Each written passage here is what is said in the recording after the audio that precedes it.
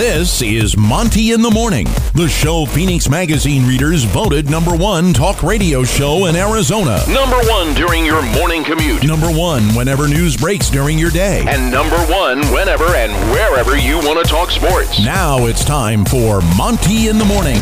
Hey, yo, man, how the heck are you? It is the Monty Show. We are live every morning. You can count on us, man. We are ready to rock and roll with you. Let's do this thing, yo. The Utah Jazz. We have got interesting intrigue and stuff. Yeah. I don't know. You know what? The funny thing to me is, and I could be wrong about this. The funny thing to me is that there's a lot of people that are simply sure that the Jazz will not trade Rudy Gobert. Right. And there's a lot of people who are positive they're going to trade Rudy Gobert. We have all the latest details for you on that coming up. This Kyrie Irving story, I think, certainly is significant as well. Live Golf is going to supposedly shock the world today. Supposedly. Mm-hmm. Shock the world Allegedly. today. Allegedly. Right. They're going to shock the world today. So we have all the details on that for you. Burger joints are out here killing people. They're out here. No, I can't say that. You don't want to say that. That's Live Golf. Don't say that. Yeah, people's you heads don't off. want to do that. Yeah, that's You know. we're not there. But what we do have to do is talk Rudy Gobert and the Utah Jazz right here on the Monty Show. And as we've told you, the Utah Jazz have been for some number of weeks and months trying to trade Rudy Gobert. And the interesting thing is, it looks like they have a deal in place if the Chicago Bulls can make a trade before the NBA draft to acquire draft capital that they can move to the Utah Jazz. So NBA sources last night were telling us the Utah Jazz and the Chicago Bulls have a trade in principle, but the Jazz are close to getting a king's ransom. They absolutely want a first-round pick in this year's NBA draft and a future first-round pick, but the biggest question is, will the Chicago Bulls include Patrick Williams in this trade? And Jake, my biggest question is, should the Utah Jazz make this deal without Patrick Williams? Yeah, I think for the Utah Jazz it's a big risk, and the reason I say it's a big risk is because the Utah Jazz don't exactly have a storied history in the draft. They don't have a great track record of getting big players from the draft and seeing those players pan out for them. And I think that, you know, while, yes, that is the past, and while, yes, someone else was in control in Dennis Lindsey, it still kind of begs the question. And so, you know, should they make the deal without Patrick Williams? I have a lot of reservations about that. Now, if you said to me, hey, you're going to get a top 10 first-round pick, let's say, and then one more next year, okay, I feel pretty safe in saying that in the top 10 picks in this draft, I can get someone that's a key contributor to our team or someone that could come in and contribute for at least 20 to 30 minutes a night. You know, maybe not the guy that decides if you win or lose the game, but a guy that can really give you solid minutes. So should they make the deal without Patrick Williams? Only in a very certain and specific criteria would that work, and that, to me, would have to be a top 10 pick. I think you can't make this deal without him. I mean, that's just my opinion. I think when you look at Patrick and you look at what he brings and you look at what the Utah Jazz need, and I think it's very clear they need a perimeter defender. They need a better athlete on the perimeter to help them stop wing offenders in this league. The Utah Jazz last year were very clearly weak. I mean, there's nobody's going to deny that the Utah Jazz had issues defending the perimeter. And a big culprit of that was Rudy Gobert. Now, obviously, Bojan Bogdanovic is a guy that struggles to defend the perimeter, but you know what I would say about that? Hey, man, if you bring Pat Williams into this team and he's a guy that can be the guy defending pick and rolls and switches on Bojan Bogdanovic's side, it makes it a whole lot more palatable to have Bojan Bogdanovic out there because, again, I am in the camp that believes that Bojan Bogdanovic can be the third or fourth option on a championship team because he's an elite three-point shooter. But again, I'm not an NBA general manager, and I'm not running the Utah Jazz. And I'm telling you right now, as sure as I am sitting here, if Pat Williams is not in this deal, I don't know that I can make that deal because you just are not going to get better. And we've heard all kinds of rumors about this, and sources yesterday told me that the Utah Jazz were still pretty adamant about Patrick Williams. The problem is the Chicago Bulls, Jake, are far more adamant that they don't want to trade Patrick Williams. Right. And the other name that we've talked about a lot is Ayo Dosunmu, who I know the Bulls don't want to trade. I just don't know if you make a trade with the Bulls, even if you get 2 first-rounders.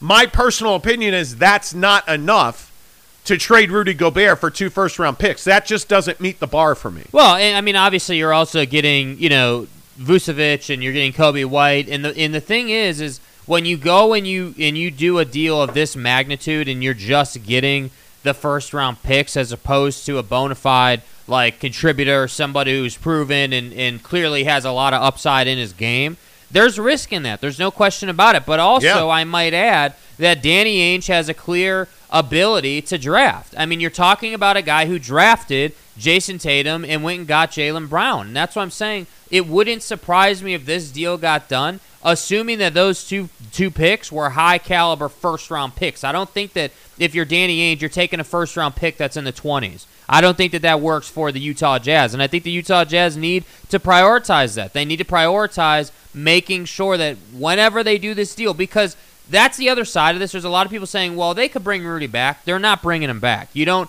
put this guy in the center of trade talks and in the middle of all this fire and controversy and then try to bring him back. That's not how that works. So to me, he's gone. It's just going to be a matter of what that looks like. So should they make the deal without Patrick Williams? Ideally, no. But at the same time, they're not in a position exactly to dictate to all these other teams. Yeah, I think that's a huge thing, too, as we talk about the Utah Jazz trading Rudy Gobert this morning on the show. I think it is one of those deals where you have to ask yourself, well, how much am I going to hold out for? Because I think when you are looking at what the Jazz have versus what the Jazz need, I just don't see a way that you can, and this is just my opinion, I don't see a way that you can send Rudy Gobert out for Vucevic and 2 first-round picks. I just don't think that works. I also don't think it works to have, a guy like Rudy Gobert go out for Kobe White and Nikola Vucevic.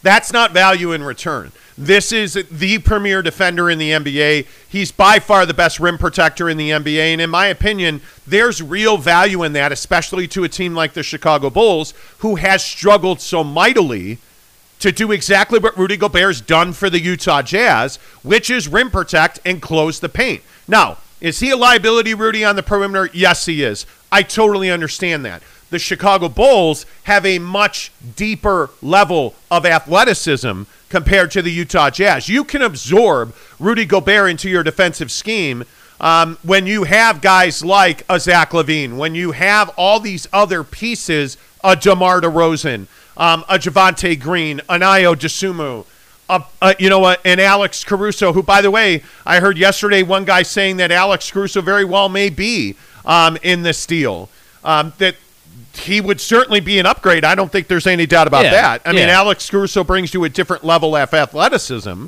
and defensively speaking, if I could talk today, which clearly I can't. It's Tuesday. Well, Monday because we were off Right, yesterday. good point. I mean, what is enough from the Bulls? Because I still don't know, is Vucevic, is Kobe White and Alex Caruso with 2 first-round picks. Is that enough? Well, there's a dynamic at play where obviously you have to match the money, and so what's enough? First off, that conversation starts with, all right, we just need to get to a place where the money works. Firstly, so Vucevic has to be in the deal 100%, and then Kobe White probably supplements that to get you equal on money. But then the conversation shifts to, okay, we're equal on money. But now what do we feel like we need to get back to make this deal worth it, to get proper value for an all-star and a 3-time Defensive Player of the Year guy? That's the trouble. That's what's holding up the Rudy Gobert process. And holding up might be strong. Maybe that's not the right verbiage. I think, that's the difficulty in the process, I guess would be a better way that I'd like to say that. Because at the end of the day, nothing is holding up the deal. It's a negotiation, and Danny Ainge simply has to choose how much garbage he wants to take back. And I think whether we're talking about the Herter deal in Atlanta, whether we're talking about Vucevic in Chicago, or whether we're talking about a different deal, Danny Ainge, when it comes down to it, brass tacks, what are you willing to take back to get this contract off your books? And that's simply going to define a number of things. Number one, it's going to define what you can do after you make this deal, whatever deal you make. Number two, not only is this deal going to define it, but the deals after this deal are going to define how long Donovan Mitchell decides he wants to stay or how he feels coming into this season. And then number three, the deals that you make here, starting with this Gobert deal, are going to define what head coach you want to hire. So Danny Ainge, make no mistake about it, Danny Ainge, not Ryan Smith. Danny Ainge is the one controlling where this team goes and what the next 4 to 5 seasons look like for the Utah Jazz. Well, and I think you're exactly right. I mean, this is a huge moment in time for the Utah Jazz. Like, I mean, this trade, and this is why I say when we talk about, hey, are 2 first-round picks enough? It's not. Because don't forget what the other edict is here, and that is the Utah Jazz have said they want to be a playoff team. They want 2 All-Stars supposedly, which, again, my sources at the Jazz tell me isn't necessarily the case. Yeah. They want 2 All-Stars because the All-Star game is in Salt Lake City. I think their biggest edict now is we've got to stay in the playoffs. And if you trade Rudy Gobert, you have to get a guy in return that makes you a better defensive team. And in my opinion, the biggest problem on the Utah Jazz has been that they're not very good at perimeter defending. Right. And I think Rudy Gobert is a huge problem in pick and rolls. And he tends to drop. We saw that multiple times in the playoffs. We saw that certainly multiple times during the season. Houston comes to mind, where you have a guy like Christian Wood who switches. Rudy Gobert drops into the paint, and Christian Wood hits a game-tying three-pointer. That happened all year long. Patrick Williams solves that problem. But if I'm the Chicago Bulls, how willing am I to give up a guy like Patrick Williams? And the answer is I'm probably not willing to give him up at all. And so what else are you willing to put into that deal? That's what has to be figured out here because, again, the headline this morning is the Chicago Bulls and the Utah Jazz have a deal made, essentially, that requires the Bulls to go out and get additional draft capital. And from what I understand, the Bulls should be able to do that. If they're able to do that and they're able to trade the Utah Jazz 2 first-round picks, my guess is that the Utah Jazz, Jake, are not getting Patrick Williams. Yeah, and I think that's really tough. And again, this is sort of the, hey, well, this deal will be defined by what you make of it in the draft. And that's the thing where, as a Jazz fan, I think that you can take some comfort because the Utah Jazz for so long have just struggled in the draft. They have made mistake after mistake. They've tried to trade guys that just didn't work. And I just think that the Utah Jazz are in a different spot now. You've got a different guy driving the car. You know, he should be able to make something out of the draft if he does do that deal, which, again, I'm telling you is 50-50 at best. I have to agree. I don't love the prospect of not having Patrick Williams. I think he's a dynamic defender. He does so many things for you. Why would you not mandate that he's part of the deal? You have to have it. And that's where I really struggle. So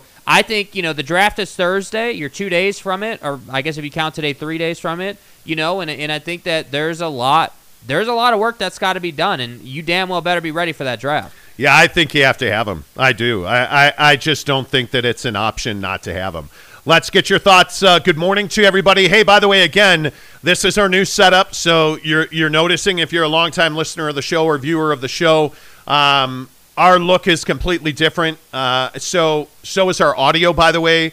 Yesterday, we really appreciated that you guys gave us a bunch of feedback talking about how the show sounded, how the show looked. Yeah. What you were experiencing. Continue to do that because as we go through this is our second show with this new setup. We're going to tweak the audio. We're going to tweak the way the cameras look because we want it to be comfortable for you. So, hey, is the audio too loud? Is it too soft? Is it perfect? Let us know. Feel free to comment below. So, the Blind Swordsman DS. How the heck are you, man? Good to see you. He says, in the infamous words of Hawkeye, don't give me hope that Gobert is gone.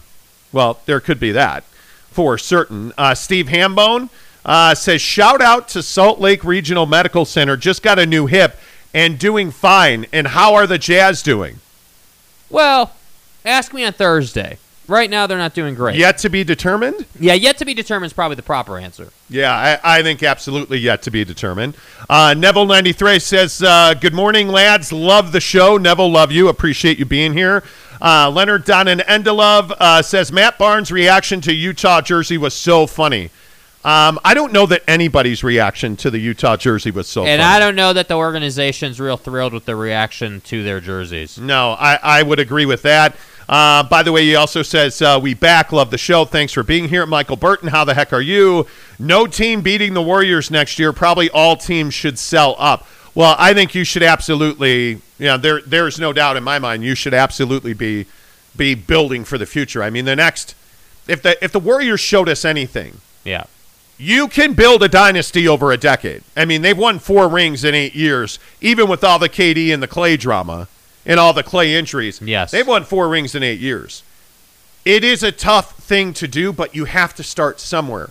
And trading Rudy Gobert, in my opinion, that's where you start there. But if you're the Utah Jazz, these are the tough decisions you have to make. You have to be, for lack of a better word, cold-blooded about it in a certain sense, because you can't say to yourself, well, this is a 3-time Defensive Player of the Year. We can't trade this guy. Well, yeah, you can, and that's why they're going to. And that's why I say anybody you hear right now saying they're not going to trade him, I would not trust that person, because I think, based on everything we've heard, he is gone. It's just a matter of how they're going to go about it and what that looks like. Yeah, totally agree. Ryan Poole says, hey, guys, Jazz and Ute fan living in D.C., been watching every day for months. Keep up the good work. What's up, Ryan Poole? Thanks, good to bro. see you. Thank you. Michael Burton says, Jazz won't be relevant this coming year, and any year Warriors have Curry, Clay, and Dre. See, I think that's an interesting point, because I actually think there's a lot of people worried that that's the case. Well, you got to upgrade the roster, and I think that upgrade starts when you trade Rudy Gobert. That's the thing that I think a lot of people have to understand, is that I know that the Jazz fans love Rudy Gobert, and you should. He's a fabulous player. But Don and Rudy specifically, and this group around them, haven't won. And the question you have to ask yourself is, do you want to win a championship more than you want to be a fan of Rudy Gobert? That's the question. And I think you have to want to win a championship more than you want to wear a Rudy Gobert jersey. As painful as that might be, and I know how passionate fans are about guys like Don and about guys like Rudy, at some point, change is very, very necessary on this ball club if you're going to win. So I think it is, and this is just my opinion. Yeah. This is, again, the conversation of why you have to get Patrick Williams in this deal. Yeah. I think because when you're giving away a guy like Rudy Gobert, 2 first-round picks is not enough. Yeah. And as huge as that is and we're going to talk about Chet Holmgren in the NBA draft here in a minute, but as huge as that is with talents like Chet Holmgren, Jake, I think you need more than 2 first-round picks. Well, here. and I think the distinction so clearly is that Patrick Williams, you know what you have in him already. He's been on the floor. He's fouled guys. He's played defense. He's put tape together of elite pick-and-roll space awareness. And I know that sounds really complicated in basketball-ese, if you will. But, he understands where he is on the floor and where he needs to be and what spots he needs to get to put himself in the best position possible to be successful. And I cannot emphasize this enough. We're not just talking about what value we should get back for Rudy Gobert if you're the Utah Jazz. We're talking about Donovan Mitchell's career. We're talking about the timeline to at least contend for a championship, or, frankly, the timeline with which you're not going to be a postseason team. And I'm telling you right now, if Danny Ainge does this deal and Patrick Williams is not in it, I would have concerns about their ability to make the postseason based on who he is able to go and get in the draft. Yeah, and I just, again, say the Bulls don't have a whole lot to offer. They don't. And but they have enough. They have enough. They certainly do. They certainly do. And I think as you go through this, I think Dustin Flannery makes a really interesting point. Do you think Chicago will offer Caruso or Ball instead of Williams? That is not a trade I'm willing to make. Correct. Caruso and Ball versus Williams is not a trade. That's not value. They're not comparable. Yeah, that's not value for the Utah Jazz. I mean, the problem with Lonzo Ball is that he is always injured. He does not play full seasons. Affects me. Yeah, he is battling a knee injury right now that makes him wholly unattainable, in my opinion. Yeah. And I love Alex Caruso, as Jeremy Bolton and everybody else who watches this show daily will tell you. I think Alex Caruso's the cherry on top of your championship sundae. He's a guy you want on your team, when you need somebody to dive on the floor after a loose ball or hit a key three in the corner, I'm happy to have Alex Caruso there. Right. But I got to have Patrick Williams in this deal to make this deal. It's got to happen. Like there's no way around that. And that's just me. But I think the balance that we have to find, the balance the Utah Jazz have to find here, and this is why I think ultimately they will do this deal with the picks. That's my opinion. We're not hearing that. That's just my opinion. But ultimately why I think it does work out that they do this deal with the picks is because they're not in a position to dictate to the Chicago Bulls or any other team. That is not the position you are in, and you're paying that price because of what Dennis Lindsey did. And so my thing just is that if you're Danny Ainge and you want to get active in this draft, you damn well better get this deal done. This deal has to be done so you can operate in the draft, so you can start making calls, so you can start having the next conversations. And that's what's troubling to me is like, how long do you sit in this window where you're going back and forth with the Chicago Bulls on what they're willing to do and how this trade's going to be set up? That's what I think is also really valuable here is the time, because they don't have endless time. You got to get on with making this deal. You got to get on with moving Mike Conley if you can. And then you got to get on with the draft. And then from that point, you got to get on with hiring a head coach. So that's what I'm saying. Rudy's not coming back. Moving Rudy is not simply an opinion or an option. Moving Rudy is part of a process. He is the linchpin that is your offseason. And that's why it's so important to get him off your books, because that's going to free up a lot of flexibility. And I have to say, as much as I don't trust the prior regimes of the Utah Jazz, this is why Danny Ainge is here. You can trust in Danny Ainge. Danny Ainge's track record speaks for itself. The Boston Celtics did lose in the finals, but they got there, right? If I said to you right here today, hey, yeah, they're going to trade Rudy Gobert, but Donovan Mitchell and this Utah Jazz squad that they build is going to contend for an NBA championship and they're going to make an NBA Finals appearance, I think every Jazz fan would take that, because I certainly would. Yeah, I think so. I think sometimes we as fans, we get emotional about our players, and we forget that the ultimate goal is to win a championship. And until we remember that, it makes it difficult.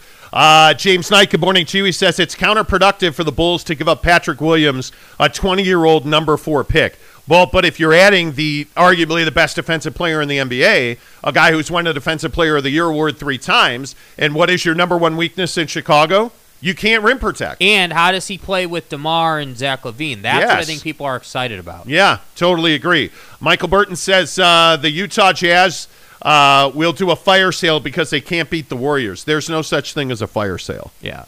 I mean, a fire sale is let's trade everything we have and dwell at the bottom of the NBA. And that's some Sacramento Kings behavior. We don't need that. Yeah, I totally agree with that. Rudy Sanchez, the Jazz can turn those picks into another player as well as being traded out of the draft. I mean, it'd be nice if you got 2 first-round picks, but again, I just don't think that you can get those picks and not get a star player in return. Well, and I just don't think that you're operating. I think it's a pretty safe assumption to make that they're not operating with the concept of, hey, we're going to get picks to try and make something else happen. That's right. This is Rudy Gobert, bro. Like, as much as I'm not a Rudy guy, you're talking about a player who's a 3-time Defensive Player of the Year and clearly on his own is worth wins. It didn't work out in Quinn's system. It didn't work out with Donovan Mitchell. That doesn't mean that Rudy sucks. Rudy has a ton of value. So you're not operating from the standpoint of, hey, I just want picks and a couple of odds and ends for Rudy Gobert. That's not good enough. That's why I agree with you. Patrick Williams does have to be in this deal, but I just don't think Danny's got enough leverage to make that happen.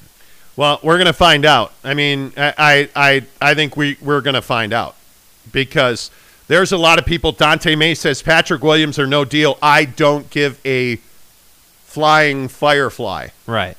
That's a direct the flying fire. Right. All gas, no break. Right. Yeah, I think that's Full what that flying firefly and stuff. Right. I don't know. I think the bottom line on this is I don't think you can make this deal without Patrick Williams. But you're going to get to a point where you're not going to have a choice at some point in this offseason. Like, you need to – do we understand they can't wait till, like, August to trade Rudy Gobert? We get that, right?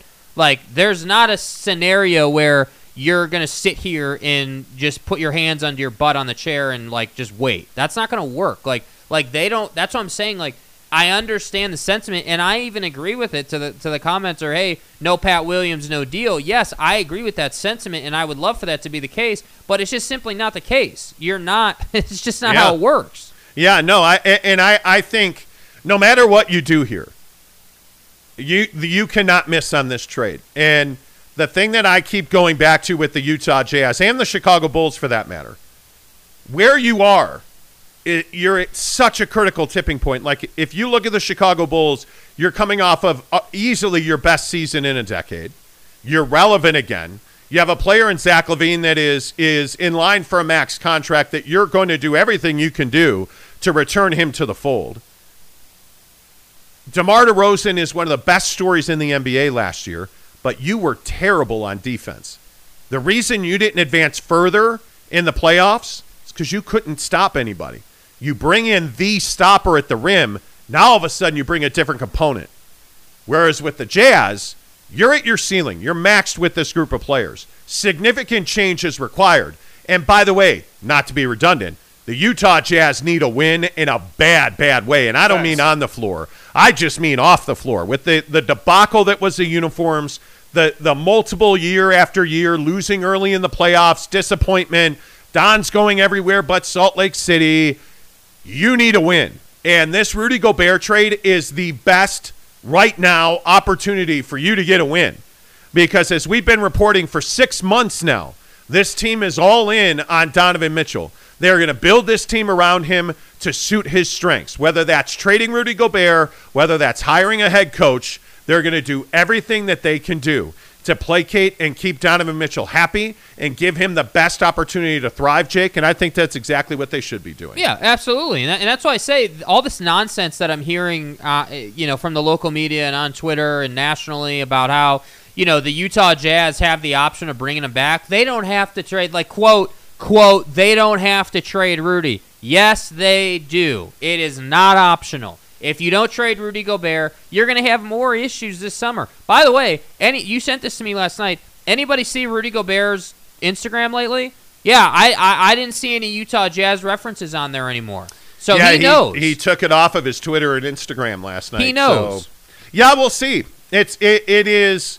This is unfortunately the most difficult part of the equation. I mean, it just is what it is. Yeah. This is how business is done in the NBA, right? Let's run through some of your comments here.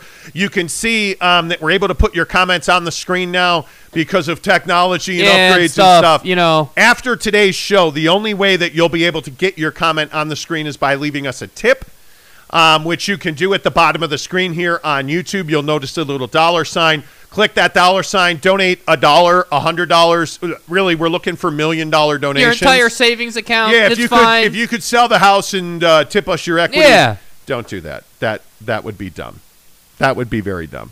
Alex says, do you guys think Mitchell is a good enough playmaker to start at point? I don't know. I don't think you want Donovan Mitchell on the ball. Mm-hmm. I think you want a point guard that can handle the ball on a possession in, possession out basis.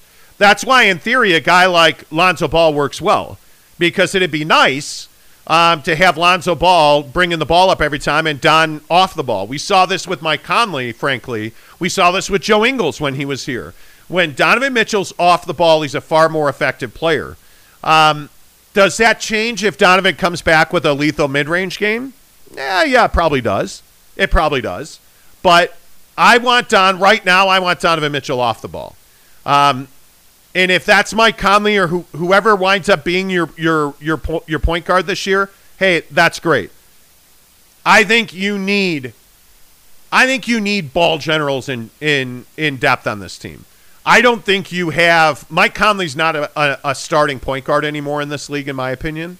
Jordan Clarkson's not a point guard. Like, this is the Jared Butler conversation for the Utah Jazz. Mm-hmm. You need a guy that can be an on-the-ball general. Jared Butler was drafted to be that guy. Now you got to develop him into that guy. But no, I don't want Don on the ball. I really don't. Well, and the problem for Donovan Mitchell is he's not 6'6", right? He's like 6'1", 6'2", I think.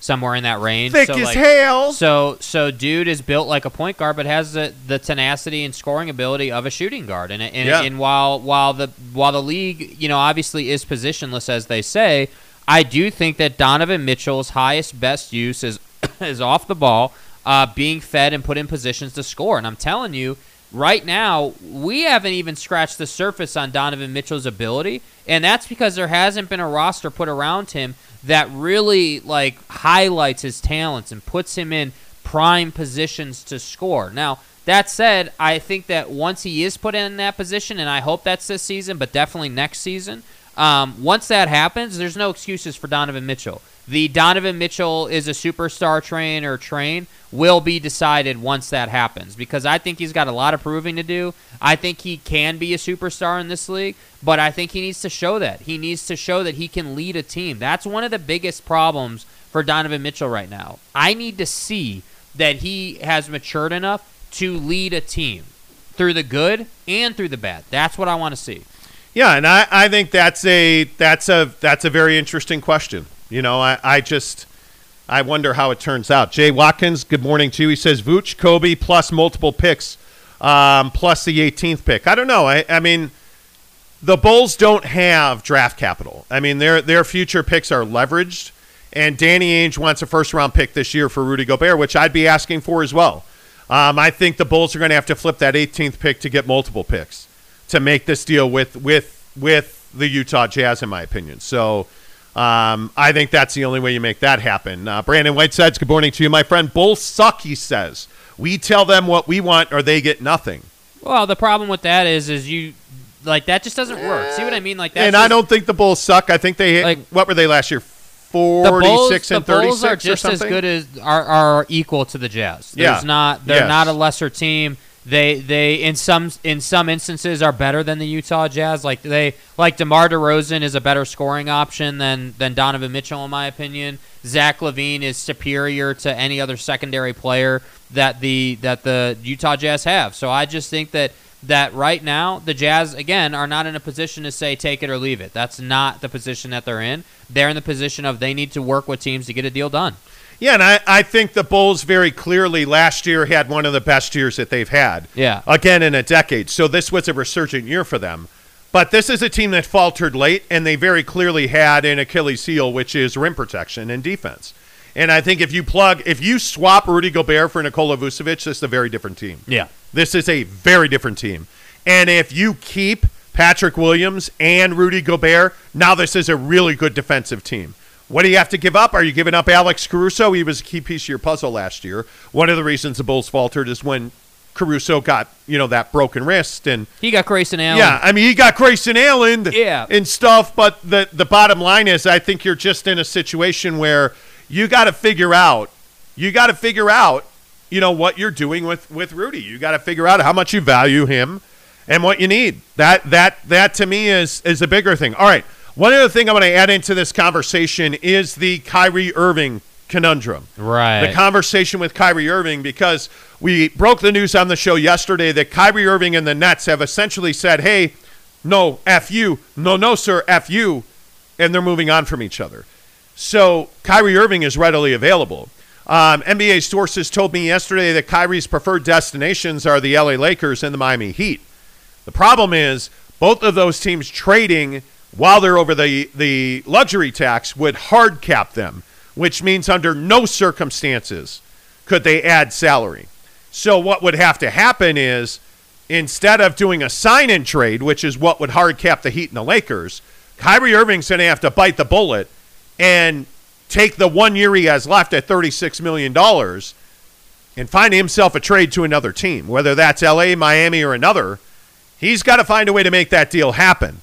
And the debate is, how much of a headache is Kyrie Irving, and is he worth it? And, Jake, you say unequivocally you don't think he's worth it. Yeah, he's not worth it. He hasn't shown the ability to win on his own. And I think the problem is that, the last time he did anything of significance in the league, as far as any of these teams that he would want to go to are concerned, was with LeBron. Now, obviously, people are going to say, well, LeBron's a Laker. Why wouldn't they team up? Well, sure, they could team up, and I do think that good things would happen. I think that, they've shown that they can work together. They've shown they've won a championship together. Okay, cool. Put the formula back together, and theoretically, you should be a championship contender. I agree with that one team.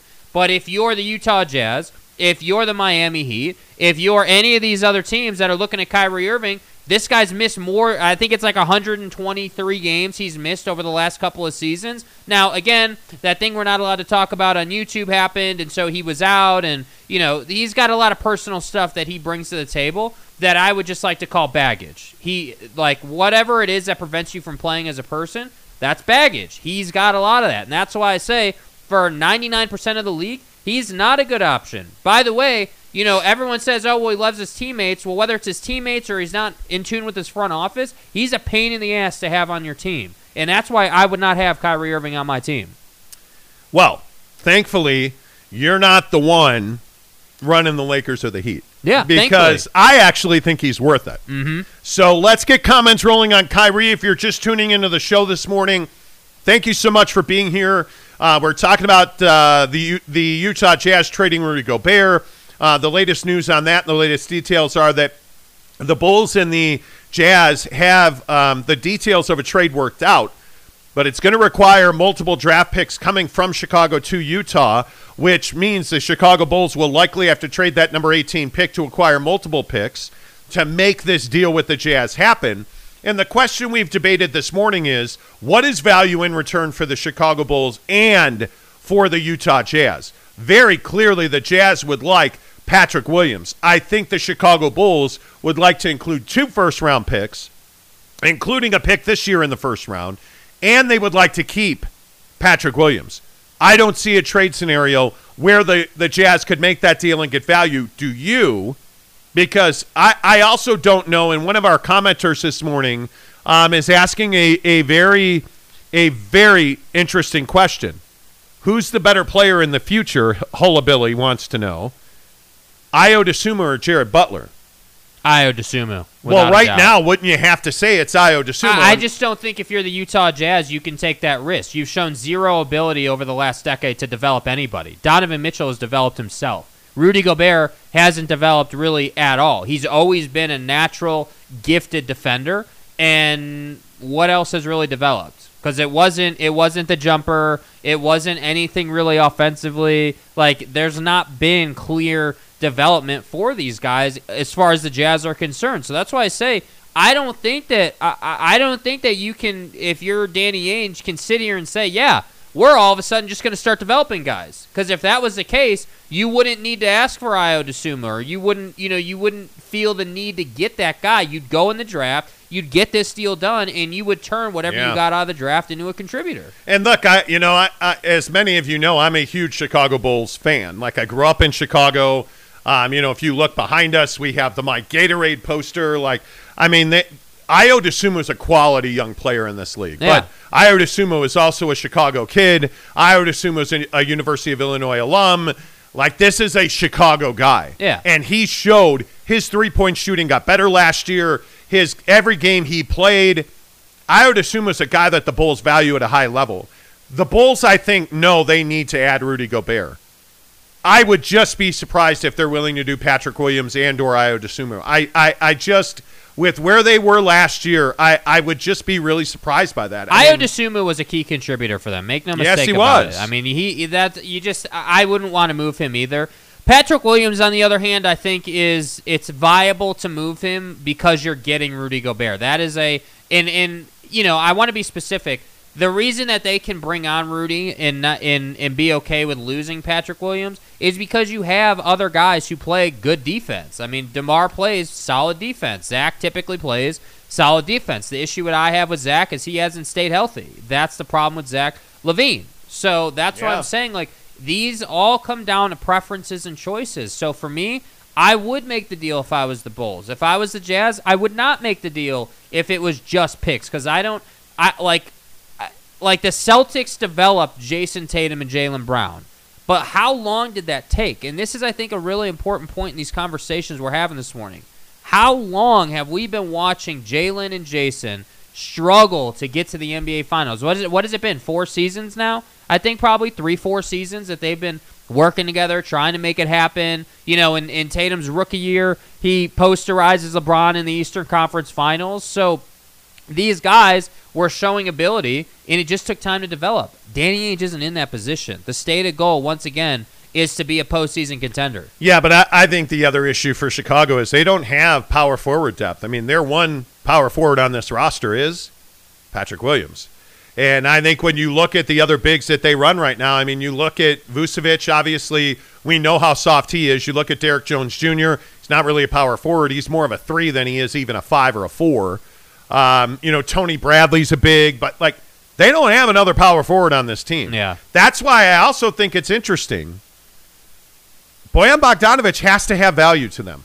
He has to have value to them. If you traded Bojan Bogdanovic in this deal to Chicago, and I don't know what it would take to make the money work there, but if you were able to do that, and I'm not saying they will, that has real value to the Chicago Bulls because they don't have a guy of that ilk, right? But I still maintain a third team is the best option in this deal. Yeah. Because the Bulls have needs. The Bulls are light up front. You're talking about Tristan Thompson probably being your best center option. If you trade Vooch, yeah. I think your best center option is Tony Bradley and Tristan Thompson. Yeah. So obviously you have to have Rudy Gobert. That's the only reason you make this trade from the Chicago side. Yeah. But you still have issues at power forward. And that's what I'm saying. It doesn't solve all their needs one way or the other. Even if you keep Patrick Williams, he's the only guy you got, at that position. And so I don't know, man. I just think that $41 million becomes a ball breaker. It does for anybody. But the fact is that, again, the trouble is Danny Ainge isn't in a position to dictate to these teams. And I think that ultimately is why they will do the deal with the picks. Yeah, I don't know, man. I think it'll be really interesting to see where this deal ends up. I also think it's going to be very interesting to see, what happens at the top of this draft. Because, there are so many teams out there. I think one round left makes a really good point. I really hope the Jazz go with Atlanta. Apparently, they are the most aggressive team right now in the trade market. The Atlanta Hawks are really trying to make a deal. Yeah. The problem is, in a Rudy Gobert scenario, the Atlanta Hawks have made it pretty clear that you're going to have to take Clint Capella and John Collins, which brings you more problems. Yeah. And they're not willing to include DeAndre Hunter in that deal. That's not a deal. I mean, if they truly want the Utah Jazz to take Kevin Huerter, and they want the Utah Jazz to take Clint Capella, and they want the Utah Jazz to take John Collins, that's not a trade. That's not a deal that makes sense for the Utah Jazz. I think it just doesn't. We've seen a lot of noise about John Collins going places in the league as far as other teams. Yesterday there was a report about the Kings being interested in John Collins. So I think if you're the Utah Jazz and Danny Ainge, I think you're sitting here saying, okay, maybe we drop the John Collins request, but let's prioritize DeAndre Hunter then, because if I'm not getting John Collins, then I definitely have to have DeAndre Hunter. That ain't even a conversation, in my opinion. But do you see what I'm saying? As we go through all these trade scenarios, do you see what's the trend that's happening here? Hey, you have Rudy Gobert. Hey, you're locked on money. Hey, you don't have picks. So here's what we're willing to give you, take it or leave it. It's coming back to the Jazz that way. The Jazz are not saying, we've got Rudy, this is what we want, take it or leave it. That's not the flow of conversation. No, but I also think when you look at the Atlanta deal is just so much more complex. But I don't think it has to be, though. That's the thing. I don't think it has to be. But again, value is the thing. I want nothing to do with Clint Capella. I mean, honestly, and I know we've talked about this deal at depth last week on the show. I mean, we're the first ones that had it, frankly. So we've been looking at it a lot longer than most. Clint Capella is not valued to me. But Capella versus Vooch. I would rather have Vucevic. I think he brings you more offensively, and I know that we're talking about, the value of Rudy Gobert, and I know that we're talking about how close the Jazz are to making that deal. Yeah. But to me, Clint Capella, he's a known entity. I know what Clint Capella is. I know that he is a huge money guy that gives you a little bit here and a little bit there. John Collins is a guy that can jump out of the gym, he can rim protect, and he can shoot the three a little bit. He's a really good rebounder. He's an athlete. He can defend three positions. I like John Collins a hell of a lot more than I like Clint Capella. Y'all feel me? But I am not, in my opinion, I'm not willing to take back 3 contracts that are longer in term, that handicap you, that don't give you flexibility, that don't allow you to get better as a team. And I look at Kevin Huerter, and Kevin's a nice player.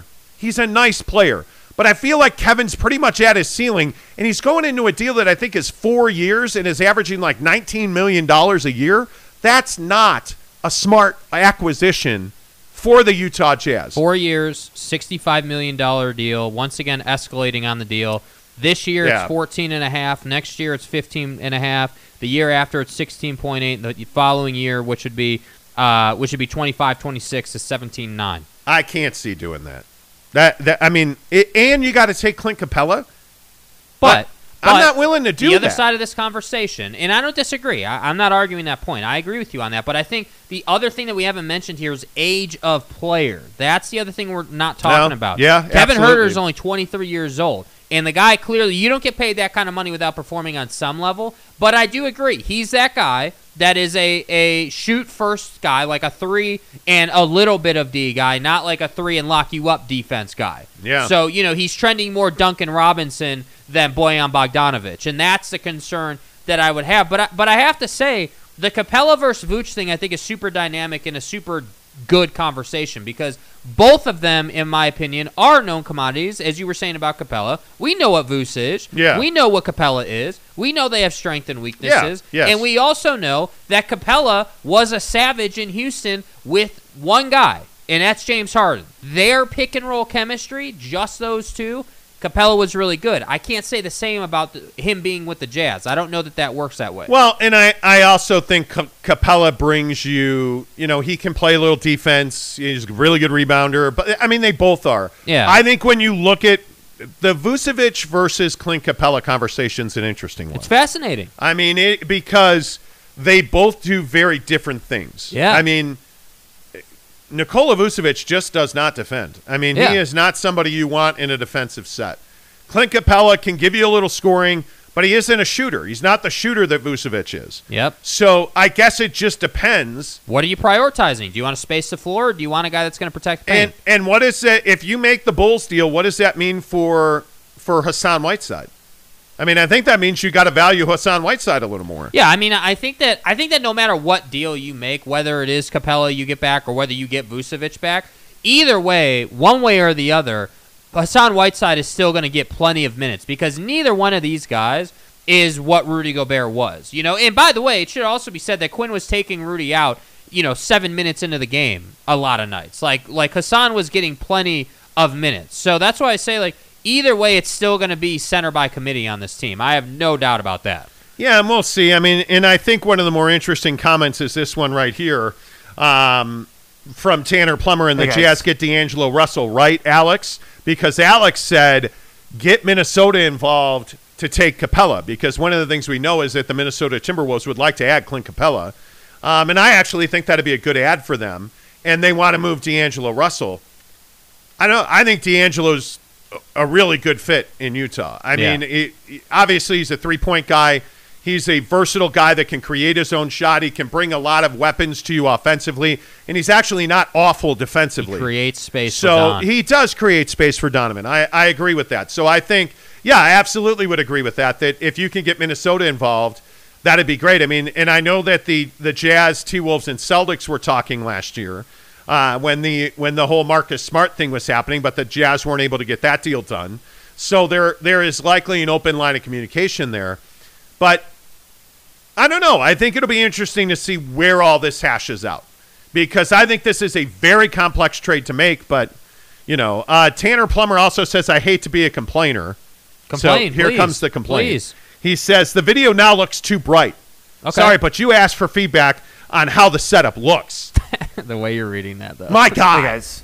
Well, Tanner yesterday said it wasn't bright enough. Yeah, we're trying to find. So it's trial and error for us. It's like, as he said earlier in the show, this is our second show with the new setup. So a lot of this is trial and error. I am happy to hear that we're not getting audio complaints, which tells me that we were able to figure that out on some level. But I would love to know how the audio sounds today versus yesterday for people who listened yesterday. Yeah, Tanner also has breaking news now. Oh, wow. Wow. Woj tweeted this a few minutes ago. Nicholas Batum. Batum goes to Dynamite. Yeah. Batum goes to Dynamite. Right. I see what he did there. Boom and Batum, and and it all kind of works together. He's opted out of his deal, but he is expected to go back to the LA Clippers. Yeah, they need to restructure his deal for money purposes. Yep, I would agree. One Round Left says we're more than likely going to have to bring back Whiteside if we acquire Vucevic. Somebody may throw him a mid-level exception this summer, though. I think he's just such a mercurial figure. Like, I don't think we have any idea what he is. And that's the other thing, too. And then we should probably move on. But, because, we got to get to Kyrie and stuff. But, that's the other thing you got to consider. This deal and the deals that they make, a lot of these guys aren't going to be here long term. The Vucevic's of the world, these are transactional players. These are not guys that you're building some championship club around. These are guys that are just going to be here for a cup of coffee. You're going to move on from them. And it ultimately, that's what I'm saying. This first deal is huge. He's not coming back, bro. You need to move him. He ain't coming back. And then hopefully with what deal you're able to make, it gives you breathing space to make another deal out of that one. Yeah, you need to make the Rudy deal. Yeah, it's got to happen. You have to do that. All right, let's talk NBA draft because I think this is a big part of this. Chaboy! Yeah. You're a huge Chet Holmgren guy. I am. Big believer. Big believer. That's a slurp fest for you. It is. It is absolutely a slurpathon. Yeah. Slurping it up, man. Why? The guy weighs like 37 pounds. Seems like a great opportunity to slurp and splash. Yeah, man. Guy can get buckets. Wow. He can get buckets. What is it that you like about him? I like that he's a 7-footer. He's not 6'10". He's 7 feet tall, as listed. I like that he has a good feel for the game, meaning that he's not taking terrible shots. Like, he understands how to work to get a good shot for himself. I do think that, if we're directly comparing him to Kevin Durant is more athletic than Chet Holmgren was at the same age. Kevin Durant had more shooting ability than Chet has at the same age. Like, I think that Kevin Durant was just further along than Chet is currently. That said, I still think that Chet Holmgren has a lot of flashes of what Kevin was at that age, meaning a really wiry, thin-framed guy. This guy's 7 feet tall. He's 195 pounds, so he's not a real thick guy. He is wiry, tall, skinny dude who needs to lift weights, and I'm not even joking. The guy has got to put muscle on, and my biggest concern with Chet is that he is going to pick up that major injury in his rookie year because he is so slight, because he hasn't played against full grown-ass men in the NBA who are strong and have been lifting and are just bulls. That's a different beast. So I like him mainly because he can shoot the basketball at a really high level. That's what I like about Chet. What I would say is, and the reason I'm a Jabari Smith guy, is because I think Jabari's ready to play defense in the NBA. Mm-hmm. And that's my biggest concern about Chet Holmgren is I just don't see that Chet's a guy who's built to play NBA basketball right now today. I think you put a 6'10 Jabari Smith on the floor in Orlando, and he makes a lot of sense. Obviously, he brings a wide skill set, but he can defend, really 2, 3, 4, and some people believe that he can defend point in this league. I don't want Jabari Smith defending Trae Young. I don't want him, but he can defend a guy like a Luka Doncic, right? Luka's probably going to get the better of that matchup, but Jabari can compete, and that's what I like about him. He's more NBA ready than Chet, and let's be honest, Chet Holmgren, my bro, let's get you some fettuccine. Let's get you into the weight room. Can we get some Olympic lifting? Lift? Yeah, do you even lift? Like, Chet, we need to get some muscle on that body, Obviously man. not. And I don't think it's crazy to compare him to Kevin Durant. I don't compare anybody to KD. Chet Holmgren can shoot. He's got a bit of a handle, more than a bit of a handle. The guy can move the ball. But how does he score at the rim in this league? That's the biggest question. I don't think he's going to be that guy. I don't think he's going to be Mr. at the rim. I think he is a mid-range sniper guy. I think that he's and there's not a lot of comparables because he is 7 foot, but I think, not that he is anything like Dirk was, but I think that when you think about Dirk's game, but do you hear the names you're throwing out there? Yes, dude. I don't think you understand how clean this guy's shot is, how capable he is of scoring, and at the rate that he can. I agree with you. Jabari Smith is definitely the better guy. I don't. Chet Holmgren is listed at 196 pounds. Yeah. I mean, watching him in conference this year, I mean, that's generous. I mean, that guy must have like boulders in his pocket when he's taking that weight. I'm just telling he's you, man. Not 200 pounds. I'm just telling you, anytime you've got a guy that can handle and can shoot, yes, he needs to lift weights. I've said that repeatedly over the last 5 minutes. He does need to strengthen his body. He doesn't have an NBA body right this second. But what he is 7 feet tall, and you can't teach that. You can't teach length. You can't teach height. So if he puts on weight, he's going to be able to get to spots. And that's what I'm saying. Like, he is not going to be posterized you guy. He is going to be elbow jumper, three-point guy. That's what he's going to do. Yeah. Some of the comments are funny, like Tanner Plummer saying, what is it with Jake with tall, slender basketball players? I don't know. TPG says the next... What is it with Jazz fans with guys who are 6'1" and are trying to be superstars? Okay, here we go. What is it? I go. want to ask that question. If I like tall, slim guys, what is it with Jazz fans and 6'1" guys? Like, come on, you know what I mean? I mean, it's the same thing. It's the same thing. You can't teach 7 feet tall, bro. Oh, my God. You can't teach it. Well, if Chet starts to switch teams in order to chase a ring, then we can compare him to KD, Tanner said. Y'all feel me? I don't disagree with that. I don't disagree, as I've said. Buddy is a ring chaser. It's true. That is a kick in the bag to your boy, Kevin Durant. It's true, though. He's not wrong. Look at your boy. Look at your boy over your shoulder, man. Dude ain't wrong, man. This dude's a ring chaser. We all know that. We know that, man. Oh, my God. Yeah, we know that. That was savage. Yeah, we know that. Savage. James Knight says, come on, Jake, you're losing cred with this take, bro. No, I'm not. You always say that. That's what I love. Everyone always says, oh, you're losing credibility. Oh. You guys hate Rudy Gobert. You guys don't know what you're talking about. And then, by the way, Chet Holmgren is going to roll out with 20 in his rookie season, and everyone's going to be like, oh, yeah, he can play. Chet's going to put on number 7, and he's never going to look back. Yeah, he can play. Yeah, I know he can play, guy. Here. I know he can play. Get out of here. I mean, and by the way, if we're seriously talking about what, let's see, where is he? Jaden Ivey is who I'm looking for. Yeah, Jaden Ivey from Purdue. How many people have a boner over Jaden Ivey? Like, this is a guy that it seems like, and if I'm Sacramento at number 4, I'm trading out because everybody and their brother wants Jaden Ivey. So, hey, give me multiple picks, and I'll turn those guys into stars. Well, it's Sacramento, so you don't turn guys into stars. But the point is, Jaden Ivey might be the hottest guy in the league right now as far as the draft goes. Yeah, I mean, this draft has a ton of talent. That's why I say if you're the Utah Jazz, getting draft capital, specifically top 10 draft capital in the first round, is very valuable. The problem is I don't trust that they can develop these guys. That's the issue. Banchero or Holmgren? Banchero. He's more ready now. Well, it depends on the team. I mean, if you're talking about Houston. a team Houston at number 3. If you're Houston, I think you want Banchero. But I think if you're, I think specifically if you're an Eastern Conference team, I think Chet's pretty attractive. But I think, first of all, I think Jabari goes number 1. I think Chet goes number 2. I think Banchero goes number 3. Yeah. Right? Those are by far the 3 best players in the draft. And I think Jaden Ivey goes 4 to somebody. Yeah. Because I don't think the Kings will draft there. But I think when you start looking at the other pool, I don't know that Jaden Ivey ever lives up to it because of that hype. But I got to tell you that my other guy in this draft is, where's Keegan Murray? There he is right there. The Pistons are said to be drafting Keegan Murray 5. That would be amazing. I mean, yeah. I think he has a chance. I think the Pistons, now, I mean, they got to trade Jeremy Grant. But as soon as they make that deal, I think they become a much better team.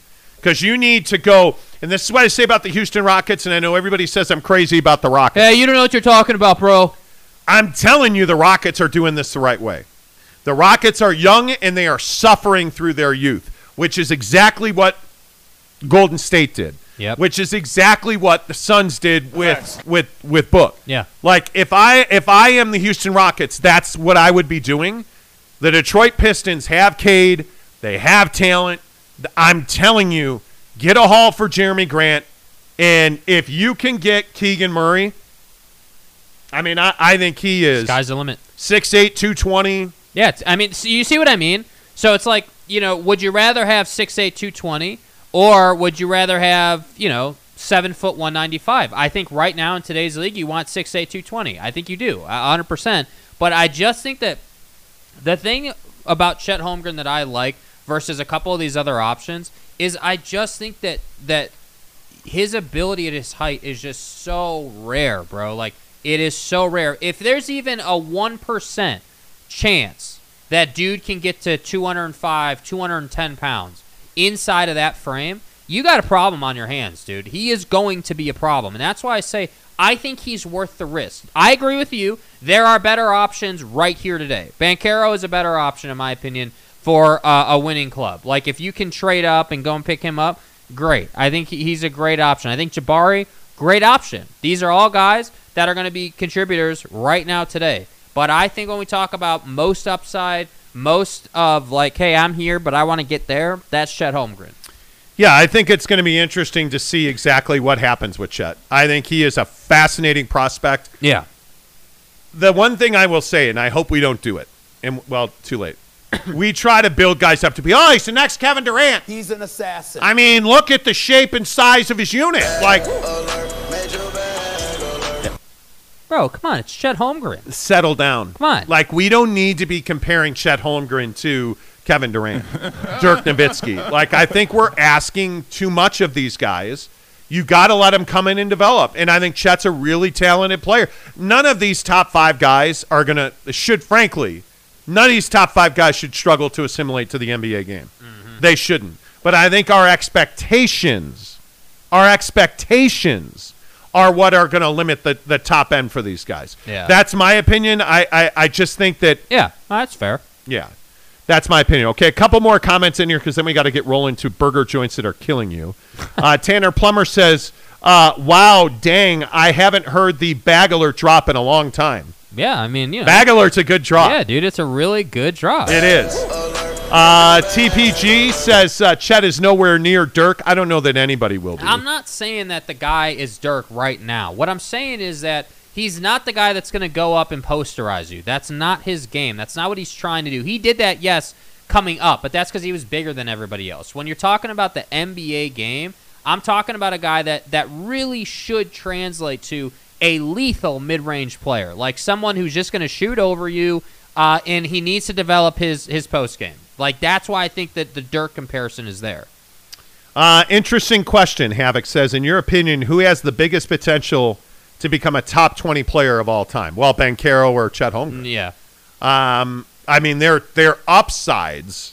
I mean, Keegan's a nice player too. But I think, and frankly, I think Keegan Murray could have been the best player in college basketball last year. Mm-hmm. I don't know how many people would agree with me on that. Probably not many. But when you talk about like all-time great talent, I don't even know that you can pass the name Chet Holmgren. I mean, he's a guy that, if you believe the hype and the skill set, I mean, you would have to go with Chet. I mean, yeah, I think, again, it's all about development. I mean, it's all about, again, Yes. there's no price you can put on a player's willingness to work in the summer. I mean, that's the biggest thing. And Chet has clearly shown his desire to work, but, like, again, when you get that money, when you get, $40 million or whatever the hell he's going to get for being the second overall pick, like, that changes you. Obviously, that's going to change you. So we'll see. Nicholas Stalzer, I hope I'm saying that right, says Chet is garbage.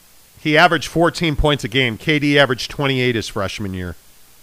Right, and I'm not saying he is Kevin Durant. That's not what I said. So you need to listen to what I'm saying. Actually listen to what I'm saying. Damn it, you casuals. I'm saying that, hey, his game is similar. There's a lot of flashes of these guys. Like, hey, tall, wiry frame, can shoot over anybody, clearly has great touch for his jumper, should really translate to a lethal mid-range player. And I would agree there's comparisons. I think KD was a far more developed more athletic. player. KD is more explosive. KD has a better shot than Chet has. Like, I'm not saying that Chet is as good as Kevin Durant was. I clearly said he wasn't. Like, clearly. Kenny says, so what you're saying is Chet is KD.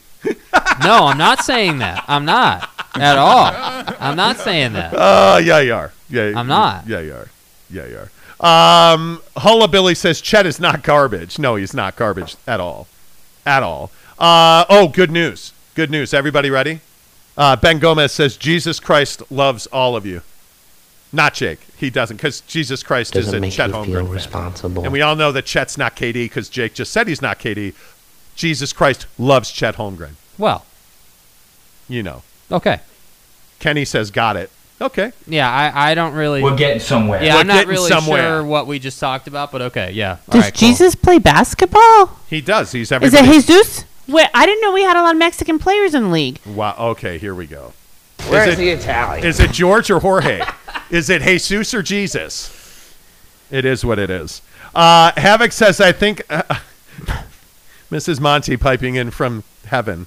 Havoc Piping says, in. I think judging a top prospect without playing a single game in the NBA isn't fair.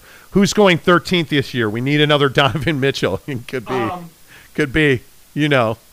Jorge versus George is apparently a big topic of conversation. Here we go. All right, so make sure you follow us on Twitter, Instagram, and TikTok, The Monty Show, MONTY, The Monty Show. Now, can we talk about the topic that everybody cares about? Right. Which burger joint is killing people? Oh, okay, yeah, sure. Uh-huh. Because this is a problem. Right. This is a problem, friends. So, you know, on this show, and I know this is shocking. I know it is shocking. Controversial and shocking. That on this show, we talk a lot about food. Right. Yeah. We talk a lot about food. Right. I have a gland issue. It makes me gain weight. You have a gland issue. It's genetics Right. and stuff. What? No. Anyway, we love burgers on this show. Right. We don't eat many burgers, but when we do, we Right. all know we go to Five Guys. Right. He's an assassin. But then there's this story, Jake, Yeah. that says that there are burger chains and one famous burger chain. 4 burger chains with the most food quality complaints. Okay? Most food quality complaints. Very simple here. First one, White Castle. Oh.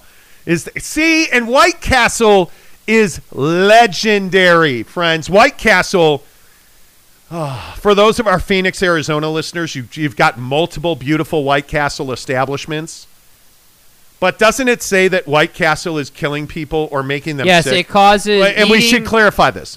They're not killing people. These are the top restaurants and burger joints that make people sick when you eat them. Yeah, most food complaints. Top food complaints. So the quote from the article is, eating food from White Castle can result in food poisoning. The restaurant chain recalled frozen sandwiches in 2019.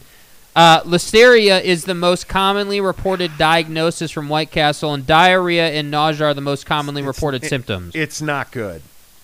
Yeah. It's not good. It's a problem, bro. It is an absolute problem. And again, you know you're not getting good quality food. You know that. But Dude, that doesn't it's mean White it's Castle. White Castle. It's the sliders. It's like 10 sliders in 5 minutes. Like that's what you do. That said, Jack in the Box is still better. As a kid, one of my favorite things to do was go to the Chicago Cub game, and you could walk by. There's a White Castle down the street from Wrigley Field. It's about a mile away. Right. You would get off the train, go to the White Castle, get a sack of burgers, and while you're walking to Wrigley, you eat the White Castle. Because it's all part of the plan. And then you go watch a day of Cubs baseball. And to me, I don't know. I love White. Are you a White Castle guy? I think that, White Castle is one of those things that I had never had before we lived in Scottsdale. I had it, and I was like, it was good, but not great. Like with Jack, I'm like, yes, I'm ready, bro. Dude, I White know. Castle is good. It's not bad. I mean, outside of the fact it gives you diarrhea, but we won't talk about that. Who hasn't had Really? what? Who hasn't Whoa. had? Whoa! Hey, look at this is Monty. Whoa! Very Bro. focused in. Okay. Whoa! Hi. Well, if you're going to shove 10 tiny hamburgers down, you're Yes. going to barf anyways. So No, you're not. No, you're not. What? See, this is the problem with.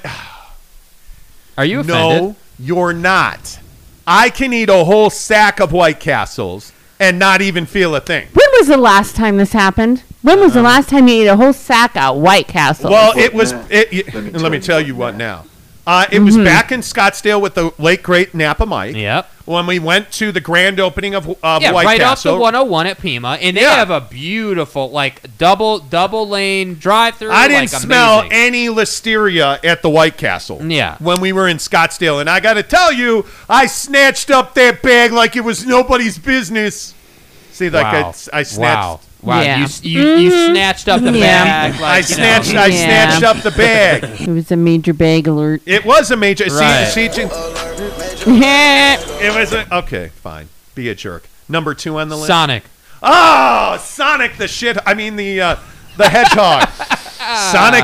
Sonic's food is amazing. So Sonic had. I lived in suburban Chicago, and there were plenty of Sonics in the northern suburbs. And Sonic is terrible. So the complaints are that they recorded the popcorn chicken as dry and underseasoned, and the French fries were reported for their soggy and unappetizing flavor. They also said a former Sonic employee said the chicken was often kept outside of the fridge for several hours. This is cause for concern, especially since the FDA states raw chicken has to be stored in the fridge at 40 degrees, X, Y, and Z, blah, blah, blah. And then the other thing was that one of the claims is that the ice cream comes in bags marked 10% real ice cream.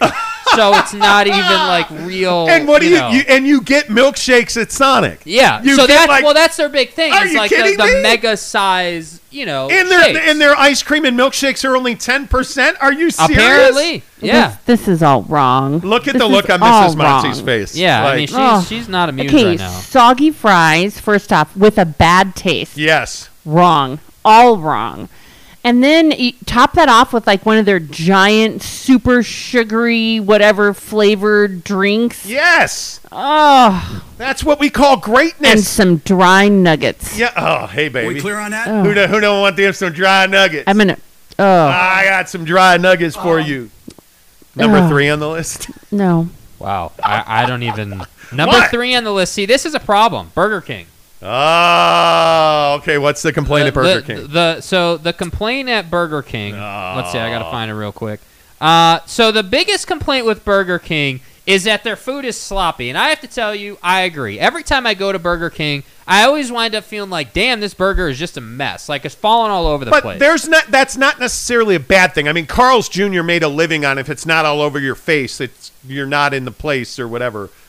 You're in the wrong stuff. The complaint from consumers is that they were sold moldy Whoppers and caused customers to crave the burger less. It was pretty gross.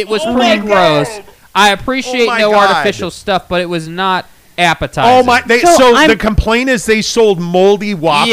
Yeah, that was the complaint. They felt like there was mold on it. I'm kind of confused. There's so much preservatives in their food. But was it the bun that was moldy? Maybe the cheese was moldy. No, come on, moldy cheese. They don't, they don't specify in the complaint. Yeah, moldy Whoppers. Oh, come on. And then everybody's favorite, Dairy Queen. Oh my God, Dairy Queen is next on the complaint, and basically the complaint said that the consumer was complaining about sandwiches, saying that the cheese was lackluster and that the beef was like really dry and like very. Like crumbly. There's only one reason why you go to Dairy Queen. Yeah, you don't go for burgers at Dairy Queen. Like, can we just get on the same page with that? Don't eat there like it's a restaurant. You get blizzards or ice cream. That is the only reason why you go to Dairy Queen. But I've gone to Dairy Queen. Have we ever had? When's the last time we ate at Dairy Queen? Dairy Queen's got good fries. Okay, I'm going to say like 8. Last time we ate at Dairy Queen, Never. But the last time that we had any kind of a Dairy Queen item, Phoenix. It had to be Phoenix. No, God Almighty. That's disgusting. So there you go. The 4 worst chains. Now I will say though, the Impossible Whopper is pretty flaming good. Like it is. See what he did there? Pretty flaming good because it's a burger and it's flaming, flame broiled. The Impossible Whopper is really good.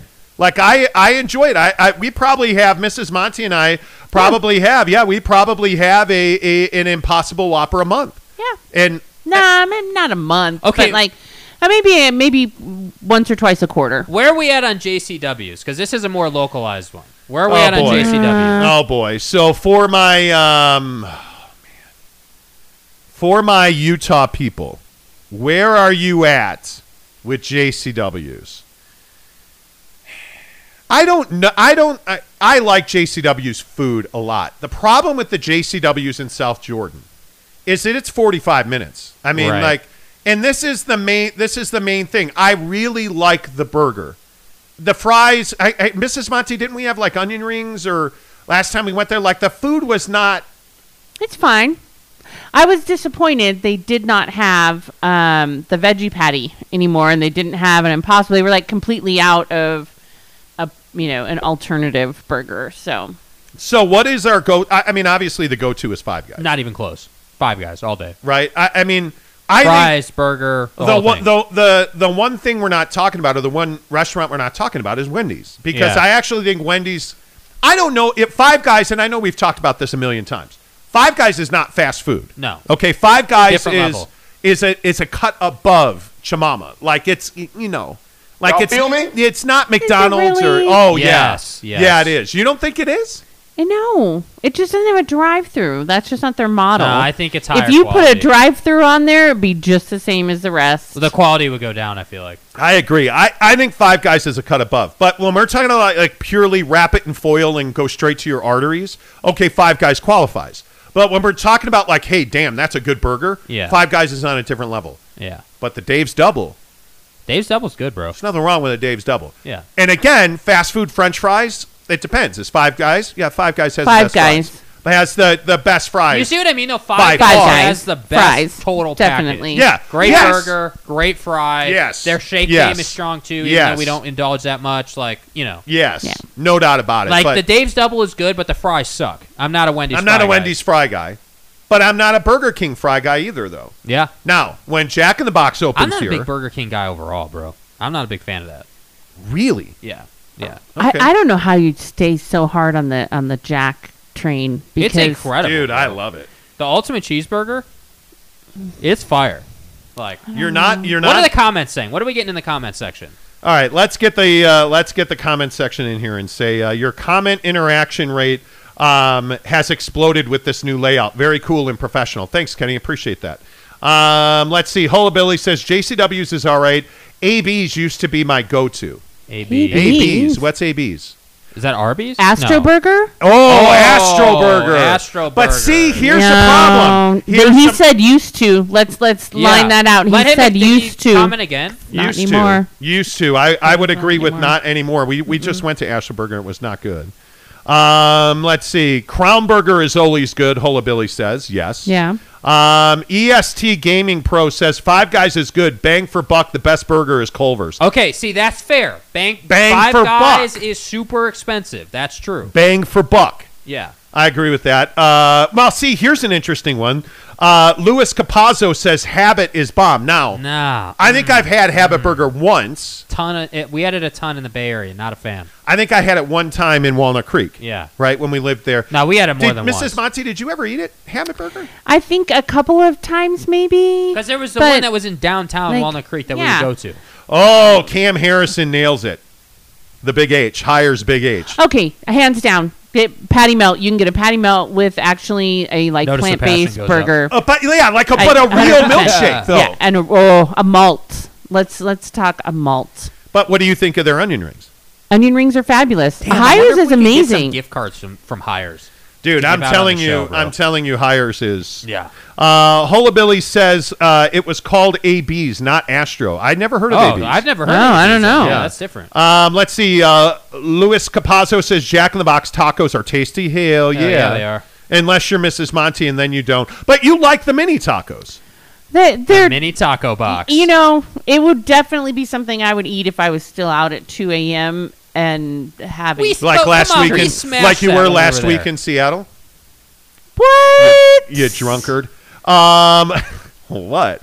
Tanner Plummer says my wife wants to know what you guys think of Jack in the Box. It's, guys. it's the best. It's by fast food. far the best fast food in my opinion. I don't think it's Ultimate close. cheeseburger.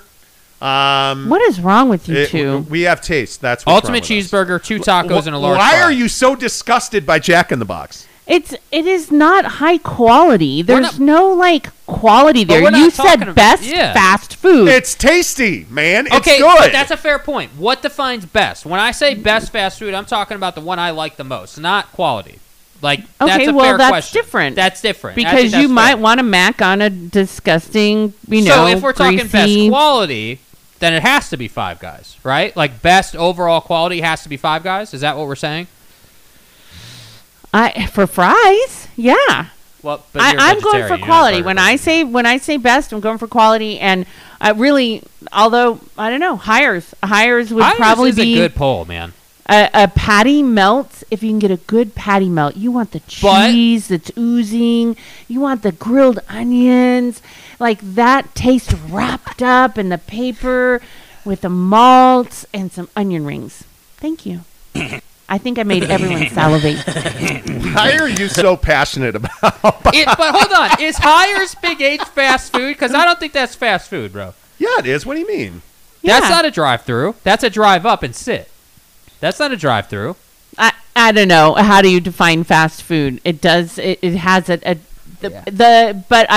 now the Hires that's in West Jordan. Is that what it is? There's one. The Cottonwood one is obviously the best, right? Yes, but then, the original, yes. But then there's one that's closer to us, and that one has a true drive-through. You drive up to the window. It's not the, oh my gosh, car hop. The car hop. They have three of them. Downtown Salt Lake, apparently, somewhere over there. Haven't been to that one. Yeah, there's one at 700 East and 425 South. You've got the one in Cottonwood, the Midvale one, and then you've got West Valley City. I think the one in Cottonwood's the bomb digger. Well, but here's my thing over there. The vibes over there are just so good. For whatever reason, I love it over there. I love living in Daybreak, but I miss Sandy. Yeah. I miss living in Sandy. I miss my house. My wife made me sell my house. She forced me. Oh my God, that is not She had a gun true. to my head. She Not forced true. me.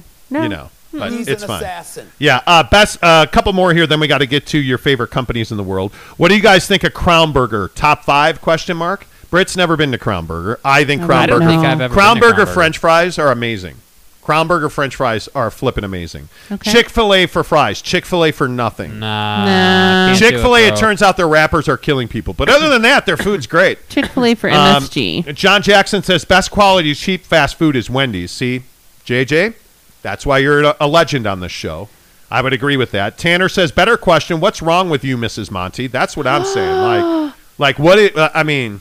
What? But you're all just moist over flipping Hires sorry, Big H. Did Like you you're just say moist? you get excited. Tell me that you don't want a patty melt with the nice Want is not the word. crispy bread. Just so you can go to oozing Pound Town. cheese, the grilled onions. Go to Pound Town. You do, yeah. See? There's no doubt about that. Yep. Cooper Creek in West Valley, best burger in Utah. I don't think Cooper they've Creek. ever cleaned their grill.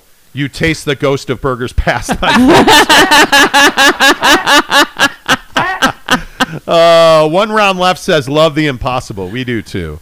All right. Can we do, because we're running out of time here. Yes. We got to finish up. I want to do this chip thing, MSG. Oh, yeah. Okay, we'll finish with that. Yeah, let's finish man. with that. Okay, so what are they? Don Julio chips? Yeah, what Yeah. kind of chips are they? The The Don Julios? The Don That's Julios. like one of our favorite Yes, chips, dude. Right. Yes. Yeah, that's why this was all ruined. Wow. So we got a bag of Don Julio's, and we were The eating lightly them. flavored The or lightly seasoned. seasoned. Yeah, right. That's our favorite Come one. on. And the thing that flagged me was a chip fell on the ground. Our dog ate it and totally got sick. Not instantly, but after a few, little bit of time. All of a sudden, he's doing the whole like, oh, I got to barf. He belched in a way I've never heard our dog belch before. And then yesterday, I sat down and was like, I want some chips. And I thought, what is in these chips that made our dog so sick? And I started reading through the ingredients. Besides the fact that it's like canola oil, MSG. Those Why are is there numbers of MSG death. in these chips? Like, what the hell? It's brutal, bro. Fat Jesus says, check yourself, Tanner. Nothing wrong with Mrs. Monty. Thank you. Fat Jesus is a fan. I knew it. I knew it. You know, Fat Just Jesus. take it nice and easy, you know, okay? Just relax. I don't know a woman that Fat Jesus isn't a fan of. Yeah. But yeah, I'm really disappointed. These Don Julio lightly seasoned chips are by far my favorite. Now I'll never eat them again. You can't do it, dude. Can't do it. Yeah. And mind you, Rhino, our dog, ate one chip that One. was dropped. One. Yeah. And he threw up everywhere. And that's what made you look at the ingredient. Yeah, it's incredibly gnarly, disappointing. bro. It is It incredibly. clearly really upset his stomach. And it was the belch that was so weird. Like, our dog doesn't burp. Yeah. But he was, like, struggling, and it clearly had made him, like, James gaspy. Knight wants to know if we added the vomit cam for the dogs. Oh, we should. It would have to be a little remote. We have to kind of follow him around, though, to get the right, Hula Billy says, I love me some MSG. Oh. There you go. Can't All do right, it, that's dude. it. Show's Can't over. do it, bro. No. That's it. Mrs. Monty, good to see you, Wade. Congratulations on your on-camera debut. Mrs. Monty makes the show today. Hello. It's amazing. It is amazing what technology can do for the show when you have remote control robotic cameras now in your studio, so you can whip one around and see Mrs. Monty. There you go. Good to see you. Make sure you hit subscribe. By the way, we are giving away a PlayStation 5 at 5,000 subscribers on this channel. If you're here right now, please do give us a thumbs up. It really helps the channel grow. Until tomorrow, say goodbye, Jake. Goodbye, Jake.